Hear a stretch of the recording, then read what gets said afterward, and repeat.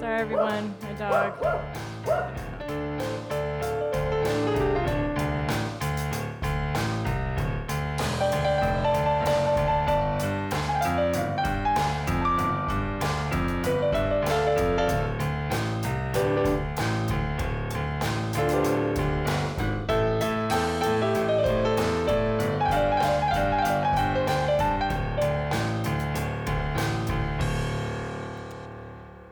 Hello, Dane. Hey, Brooke. Thank you for being at Hearsay Poetry. Yeah, thanks. Yeah, so you are pretty prevalent in the poetry scene out here. To me, it actually seems like you sort of popped out of nowhere.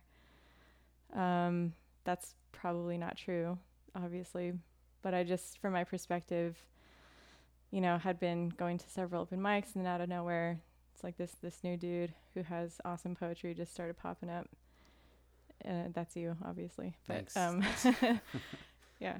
Yeah. Oh, well, I mean, I did kind of just come out of nowhere. I'd always sort of written, but for a while I'd had a kind of dry spell, I guess, and then, just focusing on work and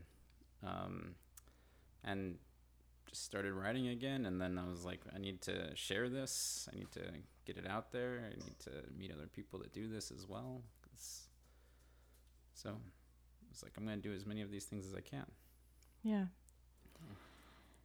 Yeah, it's interesting about writing. I know it's different for everyone, and I've heard writers say, well, there's no such thing as writer's block, and you just got to move through it, and you should write every day. And, that's true, and I definitely strive for that. But I think it's hard. I mean, there's definitely times, the thing that you just said, the dry spells,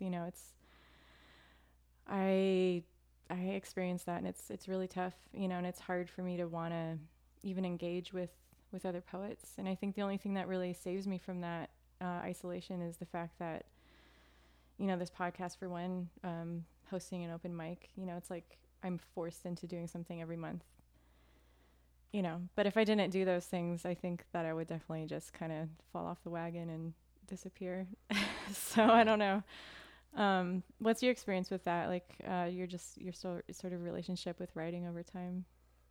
Yeah, I mean, I think it's like most people. Well, I don't know. I mean, it's a form of therapy almost. But more than that, it's nice to like help understand your feelings by putting them down and trying to make them not just like I could never really just like diary or journal. Because I always felt like I already know all the things that I need to write. I mean, but the process of creating a poem is sort of a discovery, and play. I don't know. It's a really good way to handle like just stuff that you're going through or stuff that's on your mind. Yeah. Yeah. Yeah, to that degree, it's always interesting hearing what people have to say. I mean, there's such a variety of topics and voices and personalities that you get with poetry. And it's just interesting. It's therapeutic, like you said, but being in a room with so many different poets and just hearing what they have to say, it's a really interesting dive into like the psyche of like just human life and experience as well, which I really love about poetry. I mean, all art I think is like that, if you're looking for it. Yeah. It's just like a really good snapshot of psychology in a way. Yeah, that's a really good point. I mean, like, yeah, the sharing and hearing the other people's voices, is particularly like, you get to know folks through their writing and understand what they're working through or even what their mission is. And I can't help but think of Tom, the world poet, and like his mission is to, spread poetry at the very least. I can't speak for him, but he's always on message. And it's really beautiful. Yeah. Well, if anybody's listening and doesn't know who Tom is, he was on this podcast, I think episode 2.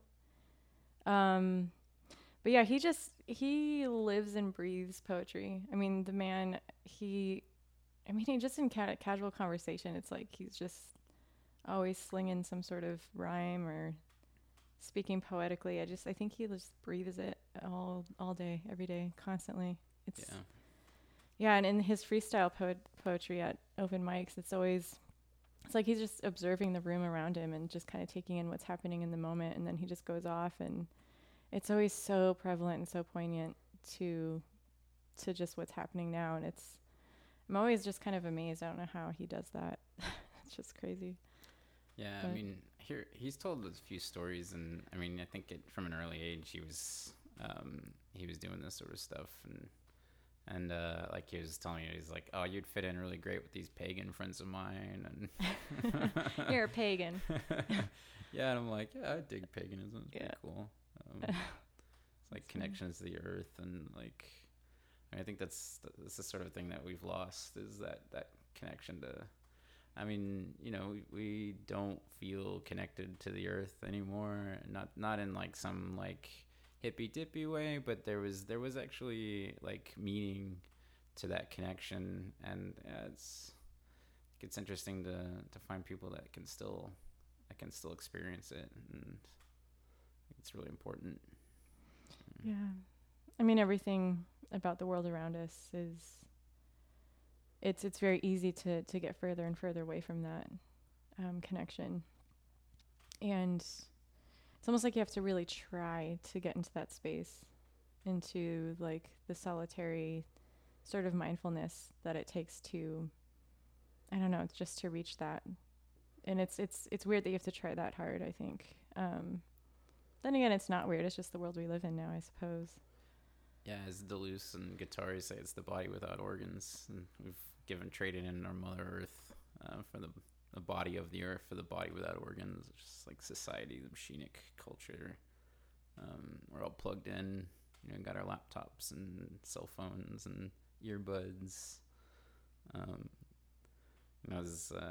It's crazy. The machine is. I was just at a coffee shop called Machine Head. Welcome to the machine. And it's like, yeah, welcome. Like, we traded that in, and I think like there's something about embracing that as well. It's not necessarily like, oh no, like mourning the lost earth, but like maybe there's we can embrace this machinic world that we've built and thrive in spite of that disconnect.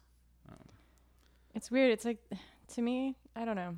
There's almost like a veil of like this dystopian air to it all, because it's so thin and it feels unsustainable, but then it seems like some sort of like hard truth, all this technology that we rely on so much. And when you really think about it, I feel like at any given moment it could all just disappear and crumble. It just doesn't seem that sustainable when you really boil it down, and it's just weird.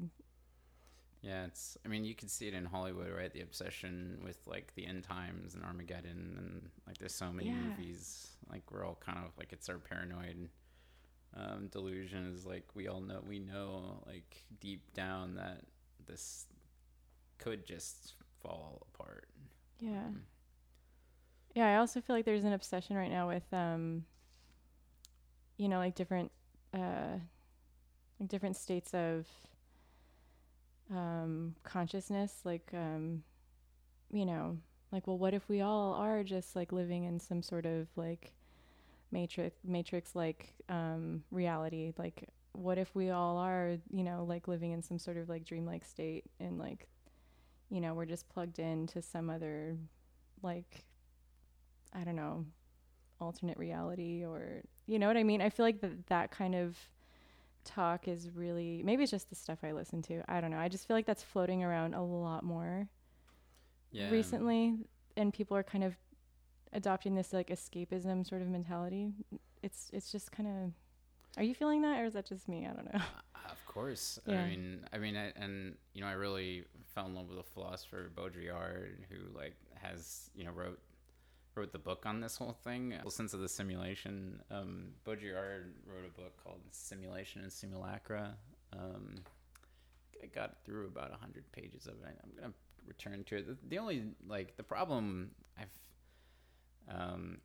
so I mean, just a quick rundown is that he hated the Matrix because like this whole notion that there's some escape from it, that you can wake up from it, from the simulation, is kind of laughable, and introduces this whole like, Platonic Christian sort of like, separation, that there is sort of that there is a waking up, and I mean in his idea, like he kind of has this whole like kind of genealogy of how the simulation developed, and it's kind of like the rough and dry bit is, first there was a sort of divine experience, that was, and we all experienced the ineffable. It's like I don't know how to put that in words. It was so powerful. It was mystical even, and that experience gets put into a sign, and that sign is like God or some idol, and then as the generations pass, that experience that was put down and represented through the sign, kind of lost its reference, and so like this is a process that develops over time, and we lose track of. Society keeps referencing these past signs that no longer have the original meaning, and we all do homage to these signs. Deleuze and Guattari call it the despotic signifier, but that it just keeps going, and nobody actually has a real connection to all these things anymore. And that's sort of the bummer about it, is that it's like it does kind of you kind of get the sense of like, well, if it's all just a simulation, then what's the point? And I think that would be a really cynical and depressing place to end up, because who wants to lose track of all that's real in the world? Well, even if it was a simulation, I mean, it's kind of a weird place to end on, like that nothing really matters. I mean, because you're still, even if that were the case, I mean, there still is a conscious experience happening, and there's still a point to, suffering at the end of it all, and a point to meaning in everything that we do, if you want to argue that. I mean, you can't just say, well, there's no point, let's just like throw it all away. Because, I mean, if this is all we have, simulation or not, then, I mean, like, what do you do with that? I don't think it really matters at the end of the day. Yeah, and I think it's, I mean, I think there's this is where I think that, obviously creativity and writing is our way of kind of re-territorializing, to use the Deleuzian language, from an authentic point of view, right? To like say, yeah, there's a bunch of words like government, or like religion, that don't really mean anything to anybody anymore, but I can write a piece that has meaning to someone beyond just myself, and that's really powerful. I think that's like this whole notion of like giving voice to your own words, is a way of like reclaiming words themselves and signs, and I think that's kind of why like talk therapy works, for instance, is like, it's sort of this big, that was the big Freudian discovery is like, oh, if you actually talk about things that are bothering you, then you might actually sort of come to some kind of like, some way of getting beyond those problems that you have. And I think that's because you're using your own words to formulate your experience in society and in reality, as opposed to just having all of that put upon you and being like a slave to other signs that aren't yours. Yeah. When I started taking ownership of your own thoughts and conscious experience that's actually happening, and sort of reorganizing it for yourself. Yep. Yeah. So, well, within the poetry and the writing that I've heard from you have a lot of like philosophical based ideas, sort of conscious, like experiential themes throughout your writing, it seems like. And I know you're into philosophy quite a bit. So tell me, how did you get into all that? What was the path for you? Yeah, I mean, I think like earliest on, I remember like talking to one of my older brothers, and he had this kind of like thing about time and how like, you know, there only is a kind of a present. I don't know, I was like in fourth grade or something. I remember like getting obsessed with this idea that there is no future, there's no past, there's only like the present, and the present is continually passing. So the second you say the present, it's then in the past, and I always thought that was kind of cool. And I don't know, in high school I had a really neat class, and we read a lot of cool stuff, and kind of, you know, like had this. I remember coming up with this idea of the spectrum of certainty. I think it was spectrum of surety, and how like nothing is certain one way or the other, but you can be more or less certain about things. It's always a gamble. Yeah, it's always a risk, no matter what. I mean, yeah, it's not to be like a relativist. Like, I think obviously like relativism is self-defeating, but that like there are sort of different levels of certainty that you can have about things, and it's coming to terms with that is really powerful. 'Cause I think it gives you like a way to make your own decisions about life. But yeah, then I went to school, and you know, I went to Notre Dame, and there was a really great program there called the Program of Liberal Studies, and I took a little like intro class into it, and we read a bunch of Plato, and just kind of like, oh, this dude Socrates is really badass. And I don't know, I kind of like went down I mean, you know, looking back at it, I'm like, oh shoot, that was the wrong path. But I kind of went Platonic and thought about that whole like, oh, there is the supreme, there's an ideal, there's like a capital T truth, and you know, capital G good, and that just like dovetailed fine with all the religion I'd been given, and it kind of filled it out a lot for me. But yeah, so I mean, you know, as most people who like philosophy, you finally discover Nietzsche and realize that it's like he just takes a sledgehammer to all of that, and it's a super liberating and destructive kind of thing. But yeah, I think he's still one of my favorites, Mr. Nietzsche. Yeah. I shamefully have not dove deep into too much I won't have philosophy. It. Fuck shame. And so that's another like emotional like emotion that's more about control than real feelings. Oh, yeah. It's a powerful shame. One. Yeah. Shame is a weird emotion. Fear, regret, there are all these negative ones which I think is like, you know, there's this idea I picked up from D.H. Lawrence that, you know, like love is, or hate is love turned back on itself. You know, that like, you know, if we're kind of like have machine like souls, or our souls are like a machine, you know, they have and desire and passion are the engines for that machine. Then like all this negative stuff is like kinks in the machines, or like their machine breaking down.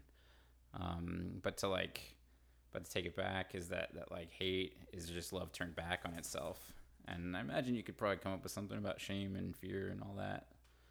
Like hate is love turned back on itself. I want to elaborate on that. Yeah, so actually I just kind of stumbled upon this idea. I mean, this is in D.H. Lawrence, but it kind of finds its expression in the Bible through the Cain and Abel story. It's kind of beautiful. Because God brought hate into the world.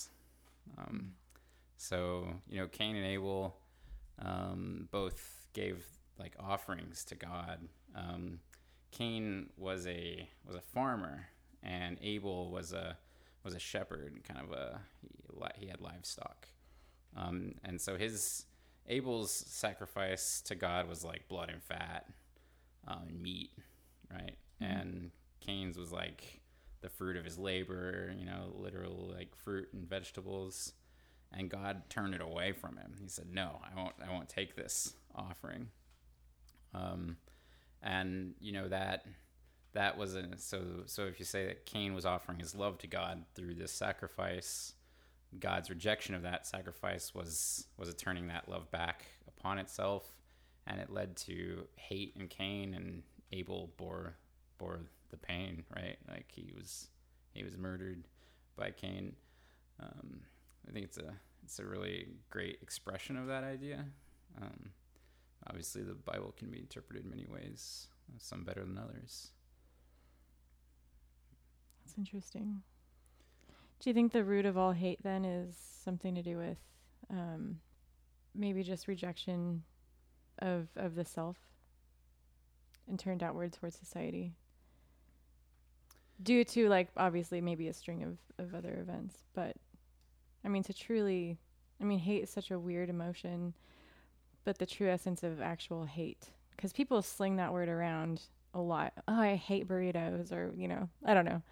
Yeah. But, like, oh, I hate this person. And it's like, I don't really think people understand, like, what that actually means to truly hate something. But getting down to, like, the real essence of what hate is, I'm not even sure if I understand it fully.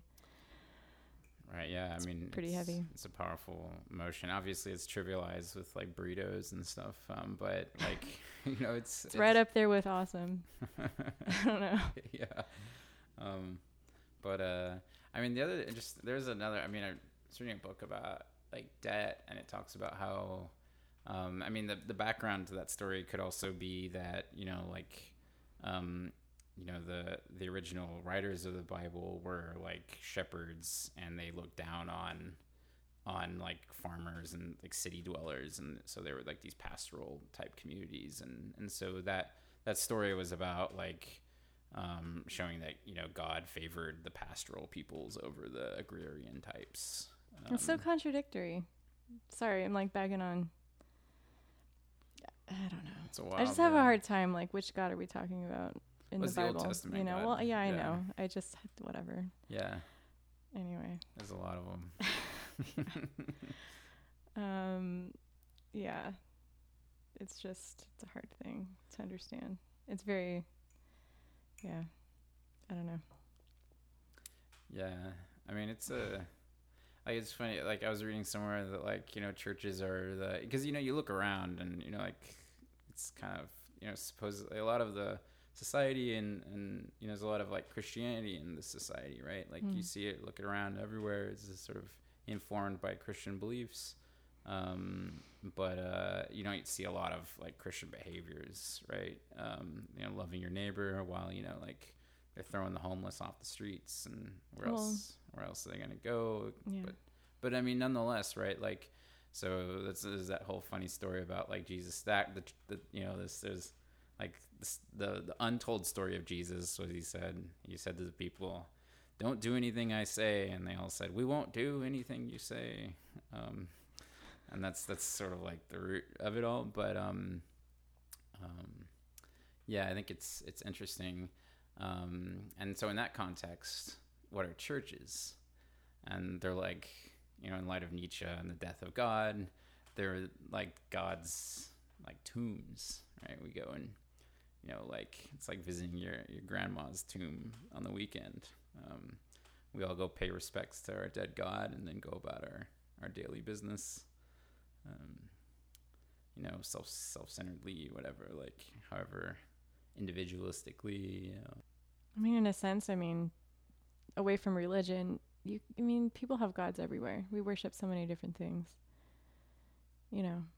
I don't think we're quote unquote ever going to be away from God, as long as we're, it's just part of our human nature, I think, psychologically speaking, and whatever you want to say about that.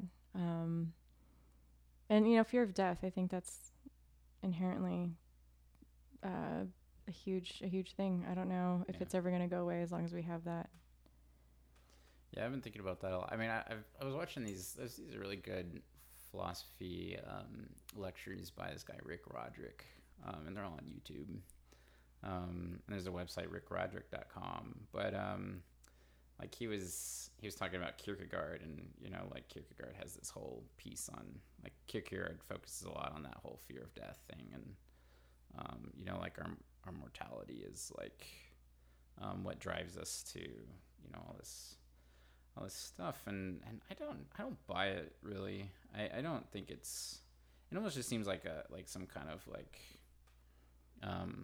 it's a negative emotion. Fear is a negative emotion, right? Like, I mean, we can see our end coming, and I think you can see this, where people die happy, right? Like, and it's not like death has to be some, terrorizing force that's overpowering our day-to-day actions, right? Like, I think that's only, it's like pathological.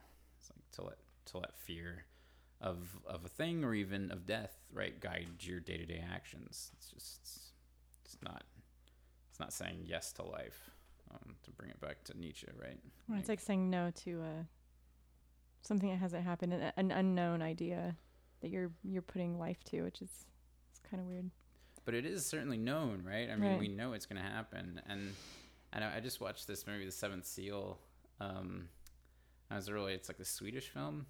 It's that whole this knight coming back from the Crusades, and he's like, death shows up, and he's like, I'm come for you, and he's like, wait, maybe we should play a game of chess first. And so like the trope plays out in Bill and Ted's Adventures, and but anyways, like, it's kind of weird because like the whole thing, he's like, I want to know what death is like, and I was kind of like, that's sort of weird, right? Like, I couldn't help but like, yeah, because it's like an obsession for him. He's like, I want to know, tell me the secrets of death, and I think it's, I was thinking about it, Foucault has this whole thing that knowledge is power, and it's not some like, a scholarly thing, right? But I couldn't help but think that maybe like this knight's obsession with knowing about death was some attempt to have power over it, and to therefore become immortal. I think that same kind of trope is in Goethe's Faust, where like, that's one of the things that drives Faust, is this like desire to live, kind of like know what's next. Yeah, I think that's a huge part of it, the not knowing. Our constant need for, like, we can be finally comfortable as long as we know. And I think that's a huge part of it for people. Knowing that if we keep living, right? I mean, like, if there's immortality, if there's an afterlife. I mean, yeah. Right? Yeah, and I think that's the most important thing to get rid of, that notion, because it's like living, like, immortality is real. Like, we still know Nietzsche's name. He's immortal in that sense, right? Like Plato, like, that was a big thing for him as well, as just that, like, one way to guarantee that people will remember your name is to like, do great things. Yeah. I mean, you see that in our media culture right now. I mean, social media, it's a bit of a frenzy. But I mean, just like people like on their Instagram, Facebook pages, personal pages, I mean, just like these idealized versions of themselves, just to be, I don't know, somehow remembered, I think is what it's all about. Mm-hmm. Just like to have these like snapshots of, just like this life, that will be like in this time capsule that will never go away. I mean, that's like a sense of immortalization that everyone can have and tap into. Very true. And you can be insta famous. I mean, YouTube has made billionaires out of just like the average person. It's insane. It's the we live in such a weird time, but I mean, it's true. I mean, we are in a sense like immortalizing ourselves, or trying to. Yeah, and I can't help but think though that it's not like an authentic kind of, I mean, obviously like or inauthentic. Yeah, totally. It is.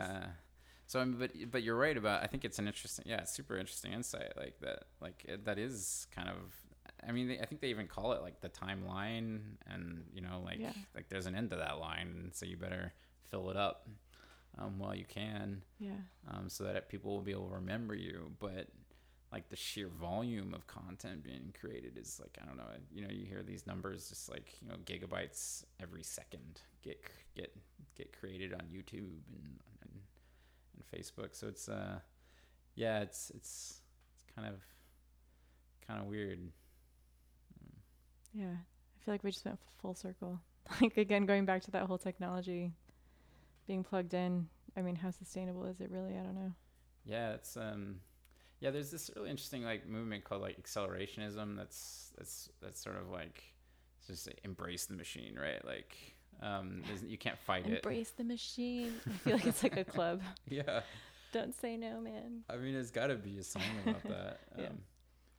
Yeah. So I don't know. I think there's something there. Right. You know. Well, let's keep bringing it down a notch. When did you start writing poetry? How did that enter your life? I think in high school, yeah. Yeah. But it was like an assignment, like, that same English teacher that got me into philosophy. We had some exercise in class, and there were like these 3 categories, and we were all supposed to like. I mean, it was just sort of a little exercise, get you thinking about what you wanted out of your life, and they were like, it was like philosopher, poet, or like I don't know, maybe like businessman, I don't know, some other third thing. And I was Are you going to be interesting, intellectual, or boring? No, yeah, right. I'm sorry. Like that's spiritual, really maybe. No. Yeah. Yeah. Maybe that was what it was, like religious. And I was like, oh shit, yeah, I'm a philosopher. Like that's me. And she knew me really well. She was, a wise English teacher, as they tend to be. And she was like, no, Dane, you're a poet. And I'm like, I think you're wrong. I wonder what she saw in you then that she was like, you're a poet. Go to the other group. It was the melancholy. You're melancholy. I was a melancholic high school. She's like, you're sad. Yeah. You're a poet. Yes. But no, I mean, so I wrote some stuff in that class, and I really enjoyed it. But I guess I didn't come back to it until college, and I had some poetry classes, and kind of really, liked a few pieces, and just started writing a bit. Can you tell, because you're saying that you kind of have these dry spells, do you know what it is for you that kind of piques your interest as far as, times that you do write and times that you don't? Do you know like what it is that brings that on for you, and what shuts it down in that sense? Yeah, it's a tough one. I remember thinking like when I was jumping into the poetry scene here in Austin, I was like, man, I love this so much. Why didn't I do this? Honestly, I don't think I think it's almost like it's an evolution instead of like an on and off, like, and kind of thinking about what I wanted in my life and the priorities that we put. And I mean, I know that when I moved here to Austin, I was writing, but then I needed to like make my living, and I was like, like last few dollars in my bank account, and so yeah, I think like financial necessity is probably the death of poetry. Literally. But I guess like what helped me get back into it was sort of realizing that, I mean, getting to a place sort of where I was comfortable, and also sort of burning out on that sort of, that whole job thing. But I don't know. Also, I mean, but thinking now, I think it's, I could have done that. I didn't have to like, let the career, in me, and I think, I can have both. And I don't know, maybe someday I'll, be able to make a career out of, artistic endeavors. That would be beautiful. But also it's nice to have a balance where I'm actually doing practical things, and I tend to get like, I don't know if it's always a good thing to just be doing, for me, right, to just be doing like poetry or creative stuff. So it's, I guess to answer the, I was like, I had to make some bucks, among other things, going through a lot of life changes. Yeah, the balance, it's tricky sometimes as a creative person. Yeah. it's not the easiest world to get into. You're not just going to be like, I'm going to be a career poet and it's just going to work out and here we go. I mean, it's just like kind of a grind for most people. And Yeah. that's easily said for musicians, painters, actors. I mean, the vast majority of everyone trying to do it is just kind of hustling and doing something else, So, Yeah. yeah. Yeah, but I do know what got me back in was, it was just all of my, like, I think I had sort of dried up inside and wasn't very happy. And like poetry was like at first it was just a catharsis, right? It's like I could talk about how like depressed I was. And then people would be like, that was really good. I'm like, what? I love your spirit. It's so great. And you're like, oh my God. That was me working out some really heavy shit. Things. Yeah.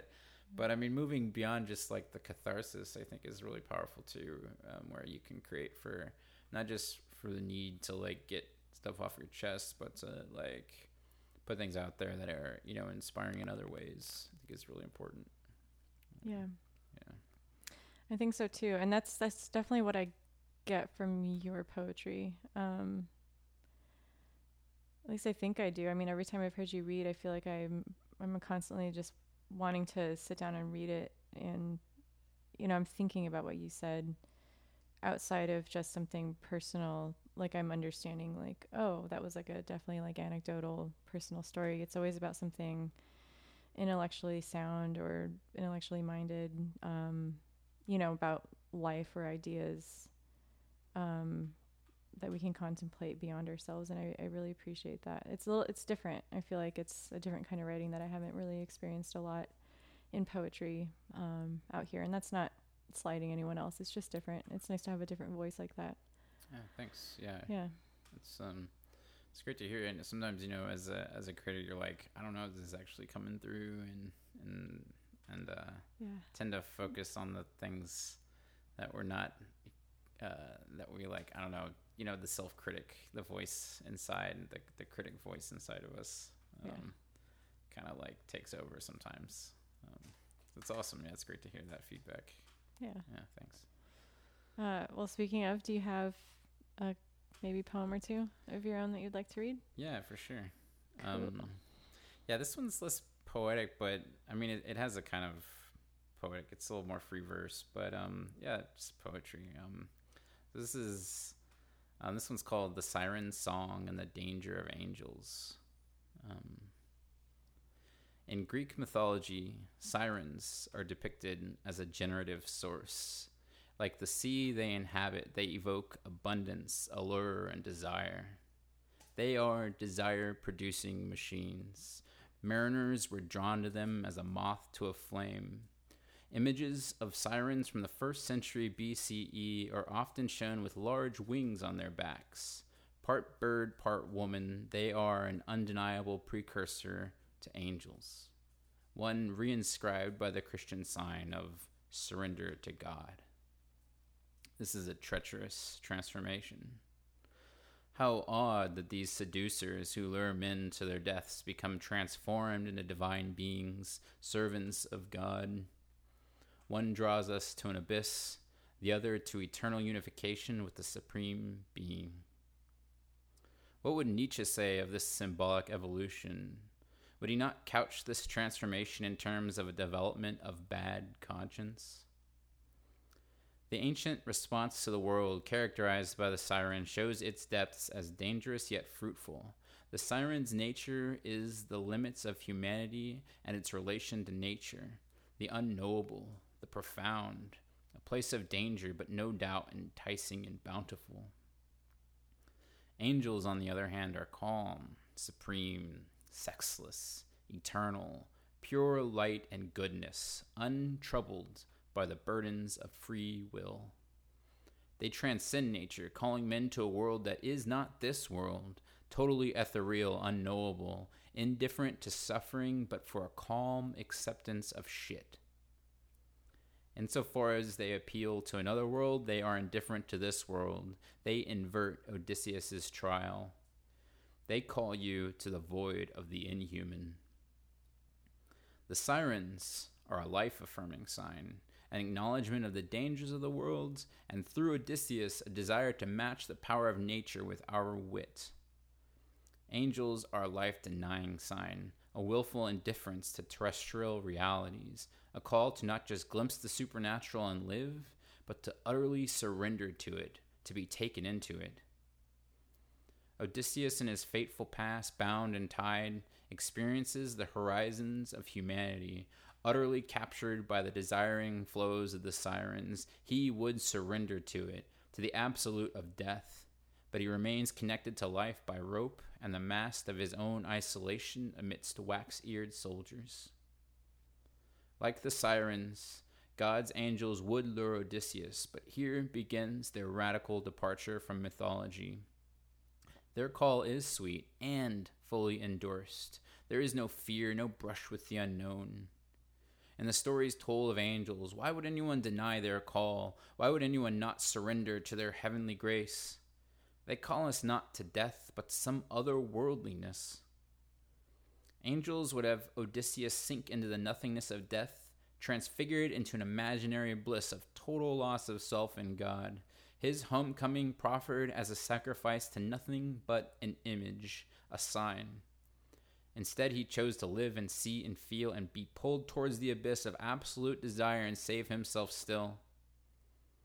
The angel is desire transfigured into the myth of purity and eternity. It is fertile soil for consumerism. Thank you for sharing that one. Yeah. That was really cool. I wasn't expecting it. I mean, I don't know what I was expecting.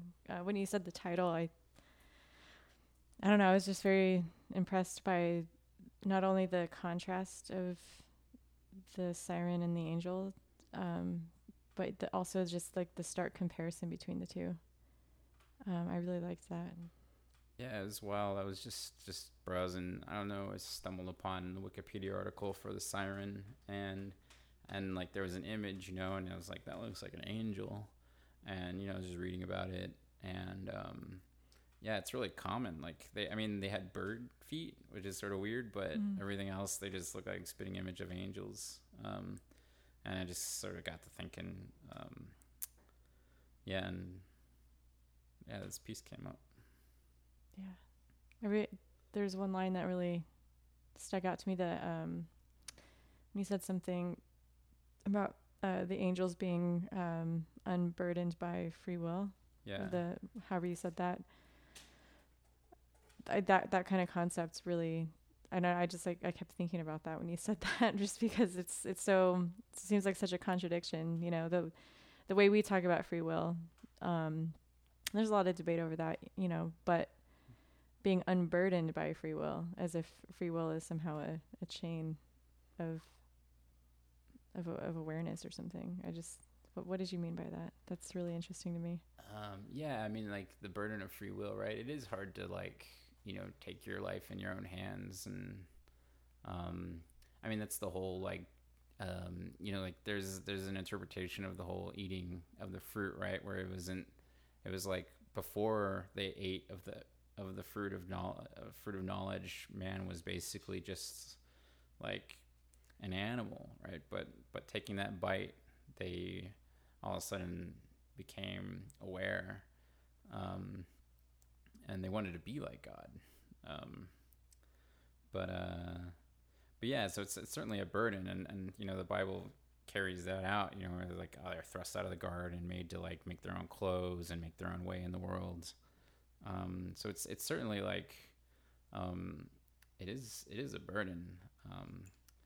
And I mean the free, that burden that the angels have no free will is, I think, a concept in theology. I'm not sure exactly where I pulled that, but I mean I want to say it was maybe in Milton, in Paradise Lost.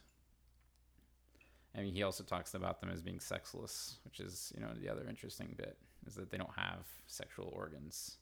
They are just complete servants of God all the way through.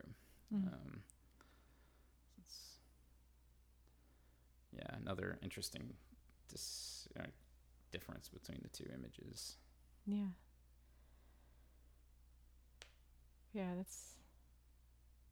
It's an interesting comparison. I like it. Thanks. Yeah. All right, cool. Well, I also have a segment where we both share a piece from another writer that we both enjoy. Yeah.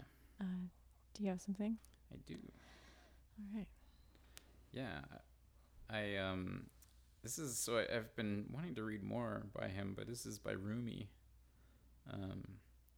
He was an Islamic poet. It's a translation. It's called Every Craftsman. So I think this also goes well with the other poem too. So it's really powerful for me. I kind of like, in my work, I'm something of a craftsman, what I do, and I really enjoy that. It really spoke to me. So yeah, here goes. I've said before that every craftsman searches for what's not there to practice his craft. A builder looks for the rotten hole where the roof caved in. A water carrier picks the empty pot. A carpenter stops at the house with no door. Workers rush towards some hint of emptiness, which they then start to fill. Their hope, though, is for emptiness, so don't think you must avoid it. It contains what you need. Dear soul, if you were not friends with the vast nothingness inside, why would you always be casting your net into it and waiting so patiently?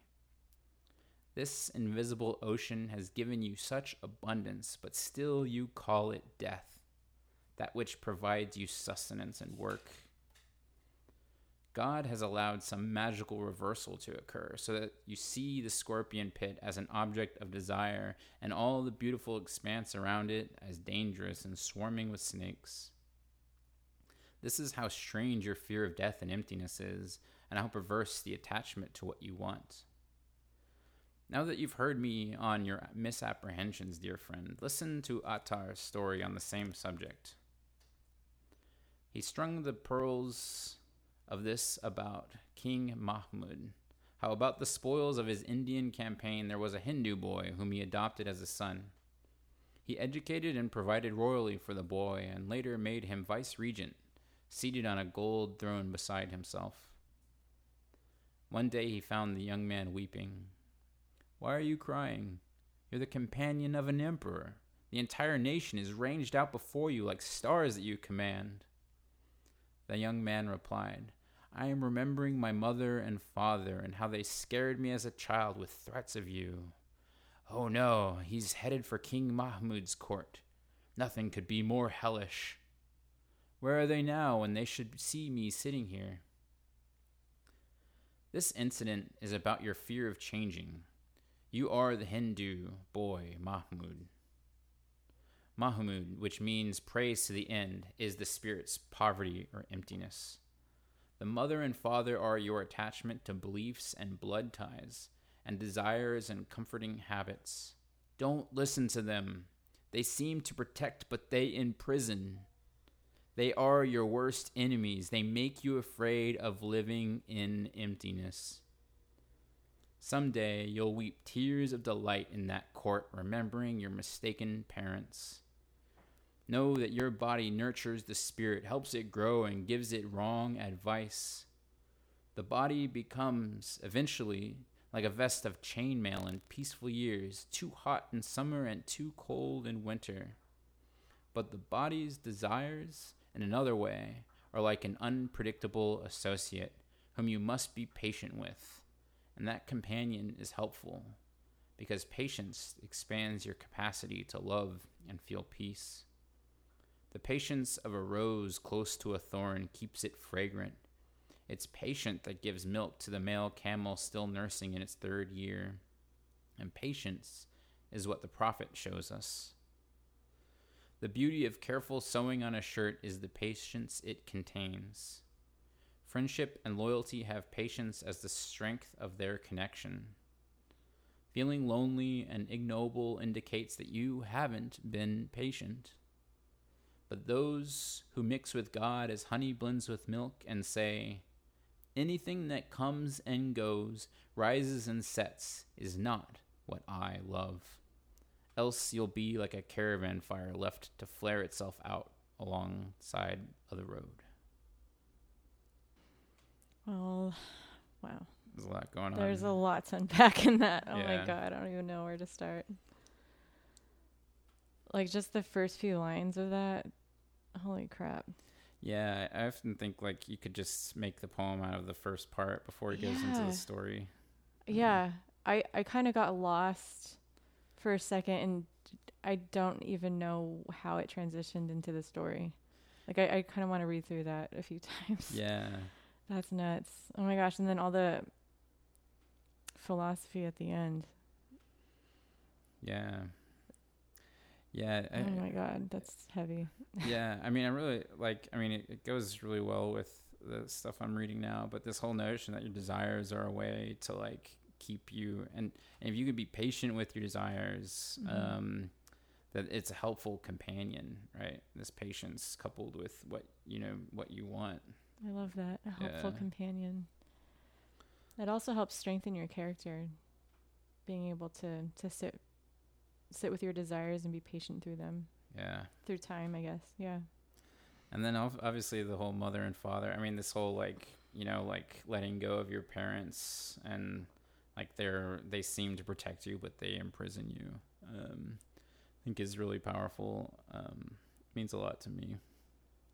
Yeah, they are your worst enemies. They make you afraid of living in emptiness. Yeah, and this like turning emptiness into like the thing that we're drawn to. It's like why worry about death? Like we're drawn to like the same thing that like in our work and what we do. We're drawn to the empty spaces. Like you were saying, you started this podcast because there was an emptiness here in Austin around that. So you were drawn to it, right? And, Yeah. Yeah, I mean that first part when they said, when he said, you go to work, something about an emptiness just to fill it. I mean, I guess you could take that two ways. I took it so negative at first. Like there's an emptiness with your work and you're just going there to fill it.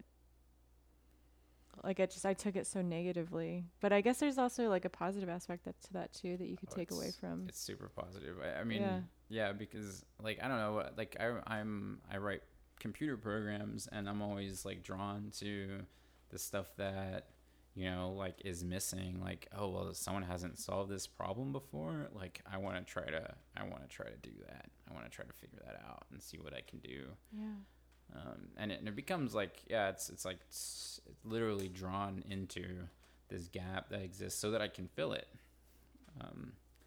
And so, yeah, it's kind of interesting. Yeah. That's awesome. Yeah. Thank you for sharing that. Yeah. Thanks. Yeah, that's a lot to think about. I'm going to listen to that and read it a lot. So what was it that you do for work exactly? You're a senior. You mentioned earlier you're a senior innovative something or another. Yeah, I have a really long title, but it's I kind of like use. I'm on the innovation team at the company and try to use, software to help solve problems and do some machine learning work and yeah, it's a fun job when I get to do it. Yeah. Yeah. It's really cool. All right. Well, I will share a poem as well. So this is from a chapbook that I recently received. It's with a journal that I get called Rattle.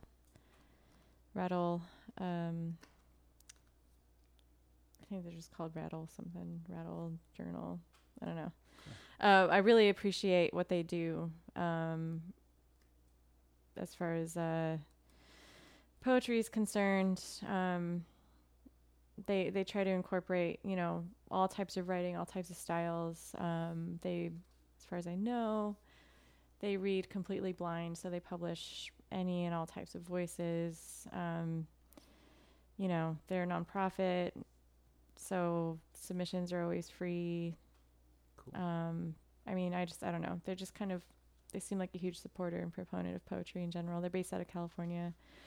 So anyway, they also issue chapbooks from a poet, I think maybe twice a year, every quarter. I'm not really sure.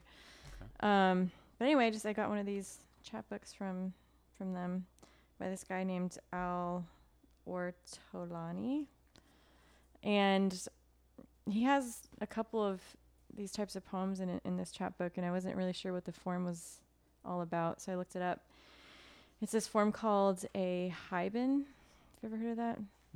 It's a Japanese form, and the poem starts with just a prose poem, like a short prose poem, and then it ends with a haiku. And the prose is usually, it's like an observational piece about something, a reflection on something in life, or maybe just a reflection on your own thoughts or something. And then the haiku at the end is supposed to be a very like concentrated statement reflecting back on the prose. Okay. So I just thought that was a very cool and interesting poem form, and I wanted to read this because I was impacted by it a lot. Cool. So this is called Girls Choir by Al Ortolani. A dark-haired girl sits in the center of the choir room, pecking out songs on the piano. Her classmates are giggling through study hall.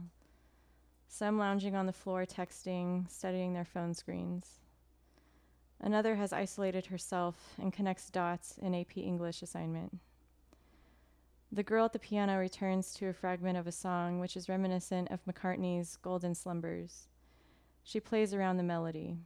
Maybe her song is something else, something more modern. Nevertheless, the energy in the room settles, girl linked to girl at 10 a.m. Slits of sunlight through winter blinds dancing, blue fingernails. I don't know. I think awesome. this. Yeah, I like it. Yeah. Makes me want to explore that form as far as writing goes. A lot of good imagery too. Yeah. Yeah. Yeah, lots of good imagery. I just thought it was funny. So are you the one apart? How did you, what connected you to the piece? Well, I think I related to it in a way because in high school for me, I was in marching band and orchestra and all that, and the band room / orchestra room is connected like just by a door to the choir room. Okay. And, like we would always like kind of like all the music kids would always like kind of cross over and like, shoot the shit and just like whatever. Yeah.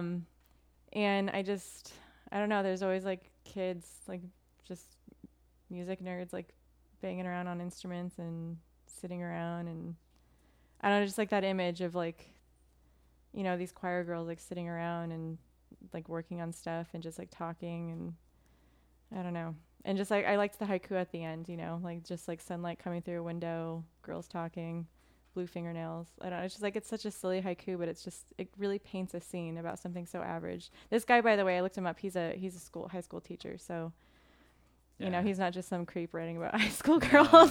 But it's just it's like a real life moment. It's so simple. Like it kind of makes me think about the fact that poetry doesn't always have to be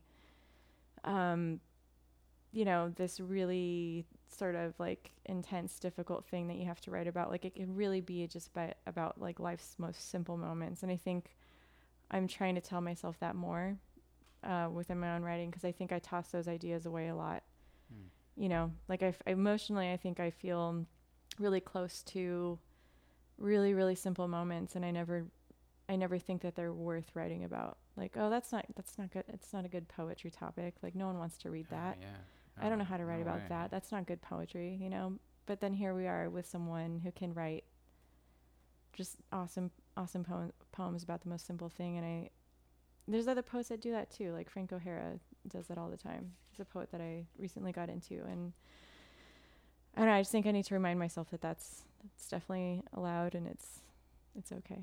Yeah, and it's for cool. Sure. Yeah. Yeah. I was reading an interesting piece out of I'm trying to remember the name of the podcast. It's on my RSS feed. Brain Pickings. That's a really great website for just reflections on stuff. And someone like there's this piece about a guy who had like this mission to like write about like beautiful, like the things like grateful, but just like beautiful moments in the day, just try to do it once a day. So like pick something that was beautiful and then turn it into a poem. And I love that. Yeah, it was really like That's so cool. it was really it was like and the whole reflection was like there are beautiful things every day that we experience just like that. And so I have a burger poem if you want to. Yeah, Kind of tried to capture totally. that. Yeah. It's just about a burger. I was out with some friends and we were at a bar and there was a little food truck nearby, and I ordered a burger, and it was really good. So I wrote a poem about it. There's nothing better than like when you just have like the best burger. It's like you can't stop talking about it, man. So this is that. It's called That Burger with an Egg on It. With an egg on it. That burger with an egg on it. Bread so soft, soaking up the yolk as I bite into hot cheese and meat. My tongue delights in deliciousness as my hands soak in the warm grease flowing down my hand. I dare not put it down until there's nothing left to hold. I graciously thank the cook, alone in a food truck, taking orders and serving up greatness forgotten, once consumed, but for me I see him, and remark on the fantasy of a burger now nourishing my body, now sated. Thank you, cooks of the world, for keeping us well fed and smiling. Nice. Thanks. I feel like I could definitely like see and experience the grease and the yolk like dripping down my hands in that. That was nice. Yeah. Yeah. Thanks. Yeah, it was really good. I've never had a burger with an egg on it. Oh, you're missing out. I know. It's fantastic. Between that poem and earlier this week, I was with someone who ordered a burger with an egg on it. I feel like this is like a sign, like it's coming up a lot. I think I need to get out there and experience this. Yeah. Yeah. Yeah, this was at the Drought House on a Sunday. Drought House. Yeah, Drought House, and they had it's a cool bar. Nice. Yeah. Well, other than the Hearsay Poetry open mic, which you'll be featuring at on Friday, January 10th, are you performing anywhere? People can come see you or anything like that?